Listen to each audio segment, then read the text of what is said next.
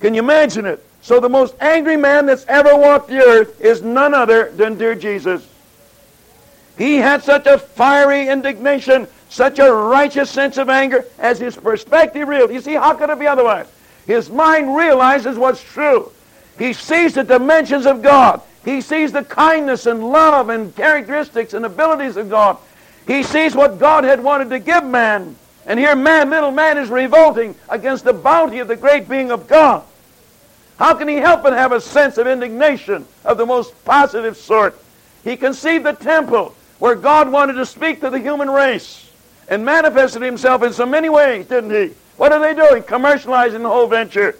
Hypocrisy, falseness. Here's the place of God's voice. What are they doing with it? Can't you see him driving them out of the temple? And yet they looked at his face and they never saw such an angry person in their whole life. And they saw, here's a person means business, and they knew down in their heart and their mind that he was right. And so you see, they resisted, and he really demonstrated his feeling toward the matter of superficiality and falsehood. So you have these indications, do you not? Here you have the story of the coin. They're trying to tie him up now in political trouble. And they said, Master, is it lawful to give unto Caesar? Here's a total hypocrisy. He sees the whole thing. He gives them a challenge. He says, show me a coin here. Whose image is there? And you can imagine how he's doing this. And here's Caesar's image. Well, you give to Caesar what's deserved, what he deserves. And you give to God what he deserves. And they're amazed there, aren't they? Not only at his brilliance in challenging them, but in the attitude that he manifested. Here's a man with a withered hand, as you read here in Mark 3, 5, and 6. And here's the Sabbath. And here's the technicality. Is it right to do good on the Sabbath or not? And so here's the audience, the religious leaders. And here's the man standing before him. And they're just ready to catch him here now. They got to get rid of this man, Jesus. They can't tolerate him anymore. They're trying to find some occasion. And then the scripture says he looked around about them with indignation. How do you suppose he looked as he went eye to eye? Then he said to the man, stretch forth thy hand. Here's the compassion of Jesus. Also the balance of the anger and righteous indignation of Jesus. So man needed to know how God feels concerning sin. And when the scripture says God is angry with the wicked every day, this was a part of the revelation that had to come to pass. So man could see what God would be like, that there couldn't be any superficiality in this reconciliation that God wants to do. Isn't it melting? God with such a moving heart of love is wanting to do us every conceivable good. Yet his hands are tied. He can't pour out his bounty unless we little tiny brains are going to bring our little tiny beings into adjustment with his great life. How can there be any reconciliation apart from a total rethinking of our position, which will be our next subject, how we enter into this sweet plan of God in his loving mercy. And all the members of the Godhead shared in this great adventure, as we've said. Here you have the Father sending the Son, going with the dear Jesus. He supported him in his life and by his love, as Jesus says. And God is so pleased that Jesus has come into this humble adventure. And Jesus comes to suffer and die and bear our burdens, doesn't he? The Holy Spirit likewise endues Jesus for his life's work. Here's the anointing of the Spirit which came upon Jesus here to begin his ministry, and how the Holy Spirit worked with Jesus right up to the end. So here you have the whole concept of the Godhead, do we not? And there has to be a reverence toward God. Oh my, is there anything that's so lacking as this in our day, the absence of reverential fear toward God? There can't be anything else. Of course, this relates to the concept of righteousness. And as soon as we see what God is like and how great he is, and where our position is, the natural place then is for we ourselves down in a state of utter humility before God. And there's such a lack of fear of God. Remember Jesus said, I tell you, who shall fear not them that kill the body? That's all they can do. But fear him who has power to cast both soul and body in hell. He said, I tell you, fear him. And so you have these many, many scriptures throughout the Bible indicating the necessity of reverence. Here you have, in summary, you have 1 Peter 1:17 here. And if God is in his great austere greatness, which is his proper position, we must come to our proper position if we're going to relate ourselves to God. Isn't this elementary? Isn't this logical? Oh my, isn't it beautiful to see the logic of God's truth from beginning to end? If you address the Father, the one who impartially judges according to each man's work, conduct yourselves in fear during the time of your stay upon earth. So here has to be a wonderful attitude of humility. Now, as we said last night, when God gets us down where we belong, then He wants to lift us up where we don't belong. And this will be some of the blessings of this week, trying to see what God wants to do for us. But before He can do anything like this, we have to be humbled before God so He can begin with us in the area of truth. Because all pride is superficiality, isn't it? All self-assertiveness is a demanding of what is not true. And how can God relate Himself to us in this area? Then there had to be some force of humiliation to bring us down. We can't untie ourselves, that we so carefully built and reinforced ourselves in self-defense. And so unless God can find a way to humble us, we will not be humbled. It won't be enough for people to say they're humbled. My, isn't this a deception? And so people think in personal work they get somebody to say, I am a sinner. Just a kind of a cold, calculated way many times. But this doesn't mean a thing in God's sight. God looks at the attitude of heart, doesn't He? The whole personality. What you say with your lips doesn't mean anything. It's going on in our mind, our whole attitude of life. And so something had to happen here. In 1 Peter 5:5, God resists the proud, but He gives grace to the humble. And here you have an important passage, for example, in the discipline section of Hebrews 12. It talks about our human parents, how they tried to discipline us. They tried their best according to their knowledge. And then it talks about the disciplines of God, how He is trying to discipline us for our good, and He is perfect in His discipline because He knows absolutely what is the best thing to do. Then we have a statement here in Hebrews 12:9. After speaking, we had earthly fathers to discipline us, and we respected them. Shall we not much rather be subject to the Father of spirits and live? How do you live spiritually? Being subject to God. So there has to be a coming down before God. Now this is something we talked about the other night. Here, dear Jesus is now higher in His position in the Godhead because of His earthly adventure, isn't He? Remember, we developed this on our chart here. Here was His brief time down here on earth. Then He said, my work is finished. Now He ascends up into heaven. He brings a resurrection body with Him into heaven, where He now is in His resurrection body. And now He is higher in His exaltation, as you have Philippians 2, and beginning with verse 9. Here is the higher exaltation now, which is above every name. And at the name of Jesus, every knee should bow, of those who are in heaven and on earth and under the earth, that every tongue should confess that Jesus Christ is Lord, to the glory of God the Father. So, as we have already mentioned, there has got to be a humiliation somewhere. And if we're going to be forgiven, and we're not going to come into the judgment for our sins, because God says He's going to remember them no more, somewhere there's got to be an evaluation, doesn't it, of our life?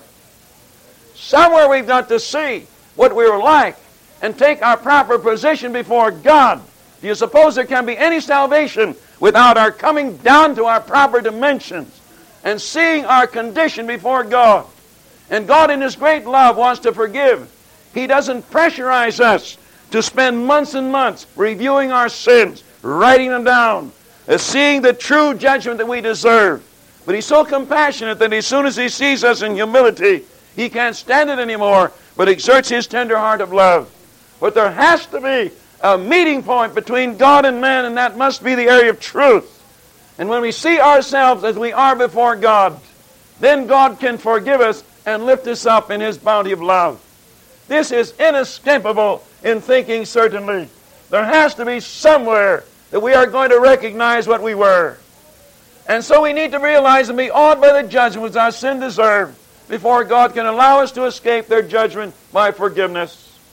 You have here Hebrews 9:27, appointed unto man once to die, after this the judgment.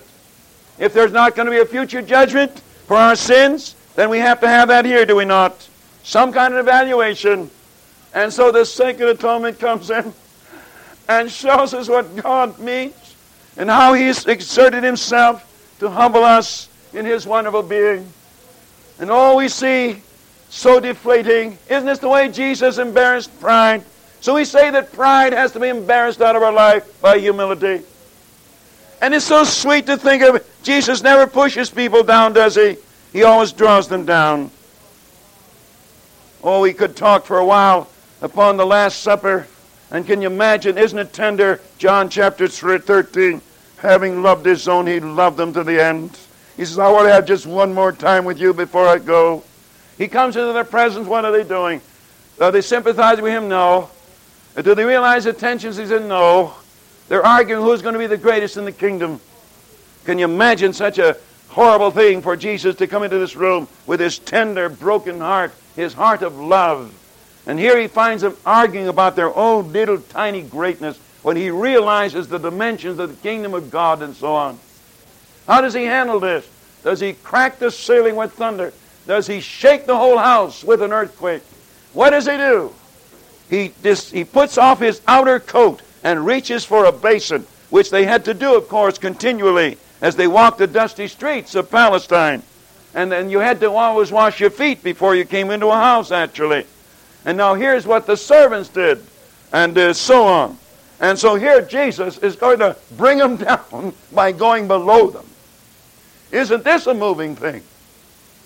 And He gets to Peter, and Peter, he's having trouble. And he said, Lord, this isn't right at all. You're never going to wash my feet, Lord. You see who's winning the argument now? Here Peter's built up his own estimation of his greatness. And here Jesus deflating him by being below him. And he's feeling his pride just running out into the humility of Jesus. And then can you imagine how Jesus must have looked at Peter? Is Peter, if I don't wash you, you no part with me. My, there must have been a lot in that look, don't you think? You think this accomplished more than an earthquake would have done? Or than a shock of some kind through the room would have done? This is the way Jesus does things.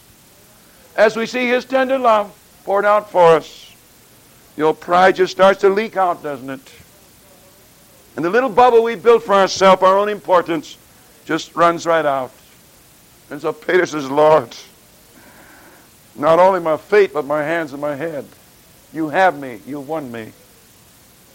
And so it is that the sacred atonement performs an impossible function. We're ready for judgment, as we'll talk about in our next section, but we're not ready for love. And when God shows us His love, this is the great power that deflates us. Isn't it wonderful there is this available for us?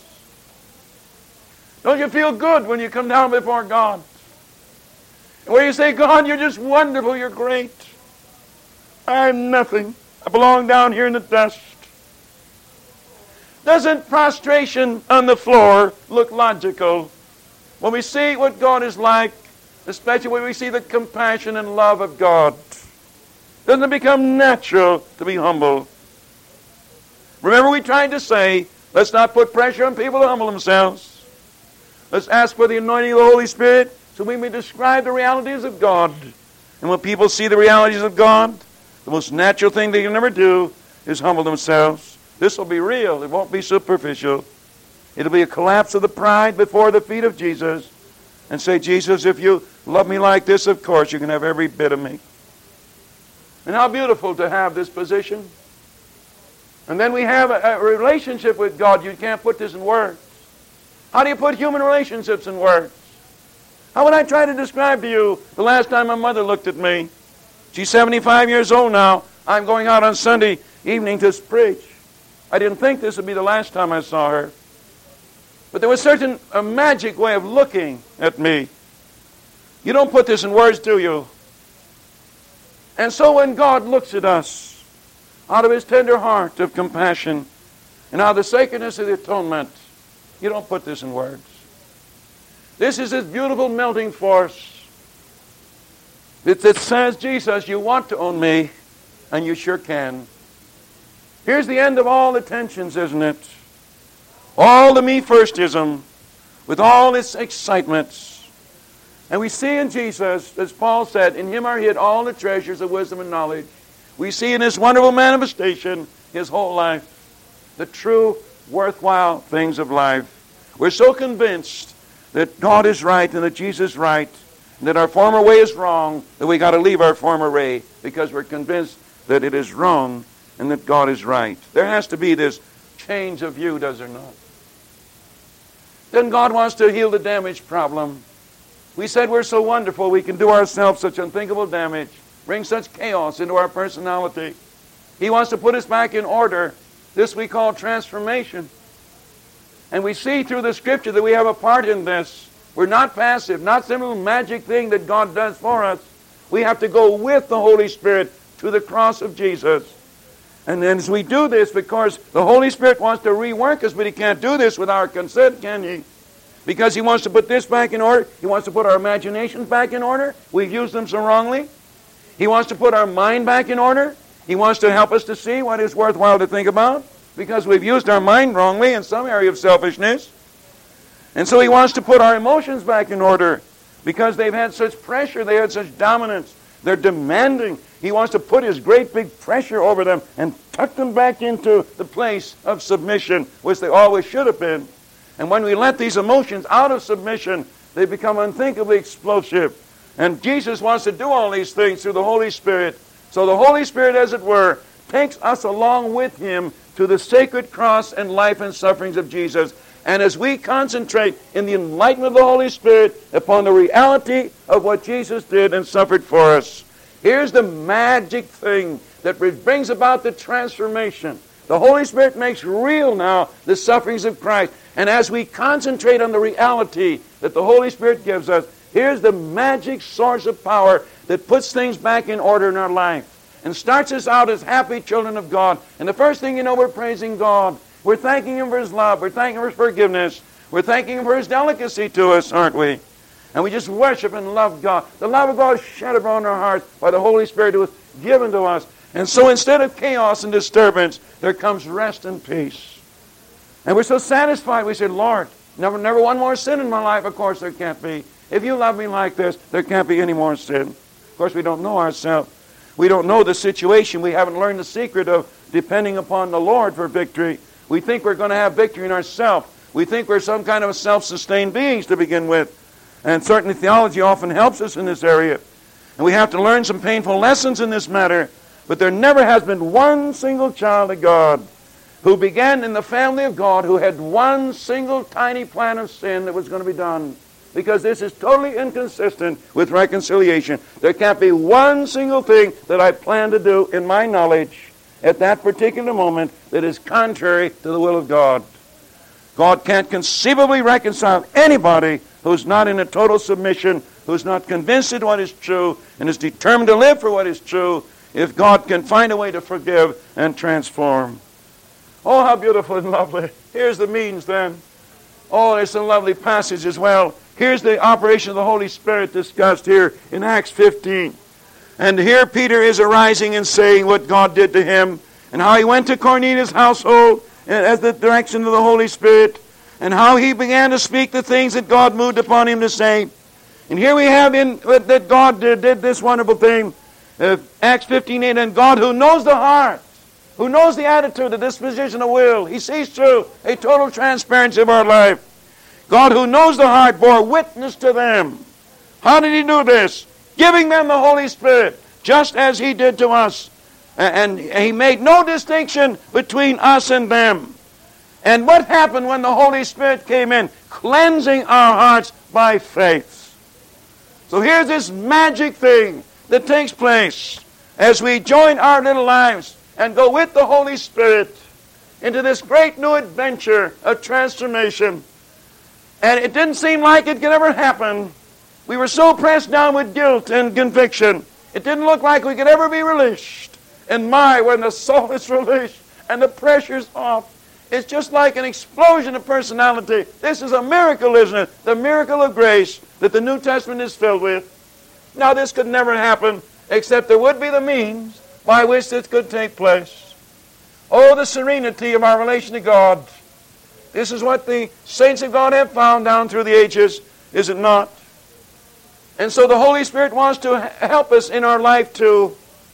He wants to lead us, not push us. Remember the idea of shepherd, he goes before. The idea is the devil, he goes behind, he pushes you. But Jesus goes before. Jesus can't understand why people love the false shepherd. He says, I'm the good shepherd, John 10. Why do people like the false shepherd? What good did he ever do for anybody? This is a great mystery to Jesus, isn't it? He says, I'm the good shepherd. The good shepherd gives his life for the sheep. He hazards his life. He hazards his welfare.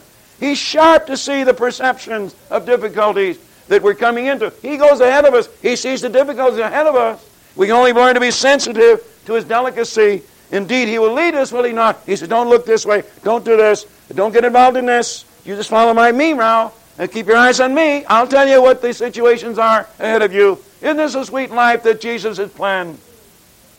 And so here's the help of the Holy Spirit. And you don't know you have the Holy Spirit by him telling you so. You know you have the power of the Holy Spirit, as we've seen, when the resurrected reality of Jesus Christ is enthroned in our hearts and minds, and we feel the sacredness of the holiness of God and the sacredness of the love of God coming down in our being in such a marvelous way. And we feel the power of the shepherd leading us on because he loves us. He binds up our wounds. He heals our hearts. He warms us by his presence. He convinces us of the reality. We're so solidly satisfied in his love that we're determined this is what's going to be. So he wants to give us confidence in the struggles of life, doesn't he? And you have Romans 5, 9 and 10. 5:8 said that God was commending his love. And now 9 and 10 is supposed to give us encouragement in our struggles that we face. Because the Holy Spirit and the Lord Jesus want to be with us and help us. And so you say, much more then, having now been justified by his blood, we shall be saved from wrath through him. Because Jesus has come into our hearts. Let's not be discouraged, friends. Jesus has come into our hearts to help us. We don't deserve his sympathy many times. But he's giving us what we don't deserve. Isn't this characteristic of our life with Jesus? And so he wants to encourage us. For while we're enemies, here's the argument then. If while we're enemies we're reconciled to God through the death of his Son. If Jesus came into the world when we were enemies, how much more is he going to help us now that we become friends? Much more then, having been reconciled, we shall be saved by his life. So he wants to come in and lead us and guide us throughout the shoals. When a ship comes into a harbor, think of the underlying shoals. You've seen some of the depth maps here, and the little almost islands here is slightly below the surface. And so though a captain goes out into the ocean to take over the ship's guidance because he knows the pathway. Oh my, we might have illustrated radar. I was in a fisherman's boat up in Norway one time, and this gentleman had a little time to explain the mysteries of this ship. And here you have this radar equipment, very expensive equipment. He talked to me about his great high-powered diesel engine, and he talked to me about his radar equipment. And this radar equipment, of course, discovers every single island, it also records the depth as well as the surface obstacles. He says we can run our engine just wide open, night and day. We just start from our port and we just run it wide open. We just keep our eyes right here on the radar. This tells us where the next little island is and where the opening is and the depth of the channel. We just follow our radar right on through. I said to myself, my, and I tried to impress him, my, what a wonderful radar Jesus Christ wants to be to us. He knows the islands and the bumps and the hazard and all about us. And if we'll just let him guide us, praise God, he'll lead us, will he not, into happy victory. And we can just go full speed ahead if we keep our eyes on dear Jesus, can't we? That's what this is about. He wants to come and help us. The law was wonderful. You couldn't improve on its descriptions. But Paul says in Romans 8, there's a weakness of the flesh. We shouldn't be weak, but we are. There's no excuse for us being like we were, Paul says. But it's simply net result that we're not what we can be. And Jesus wants to come and give us this push and this guidance, if you please. He wants to lead us in the fragrance of his heart and his love. So we see what God wants to do for us. And he does this through the sacred atonement. And we are to keep our eyes upon what Jesus did for us. And here then is the means of deliverance, is it not? Oh, praise God. Aren't we glad we can have thoughts like this? I didn't expect this morning. Do you appreciate the Spirit trying to teach us some things? And so we go back the way we started. And we have the summary. We give you a whole page there in summary. And I trust you'll see the intent of this page here. And we're trying to say in this page that the early church didn't practice any theories.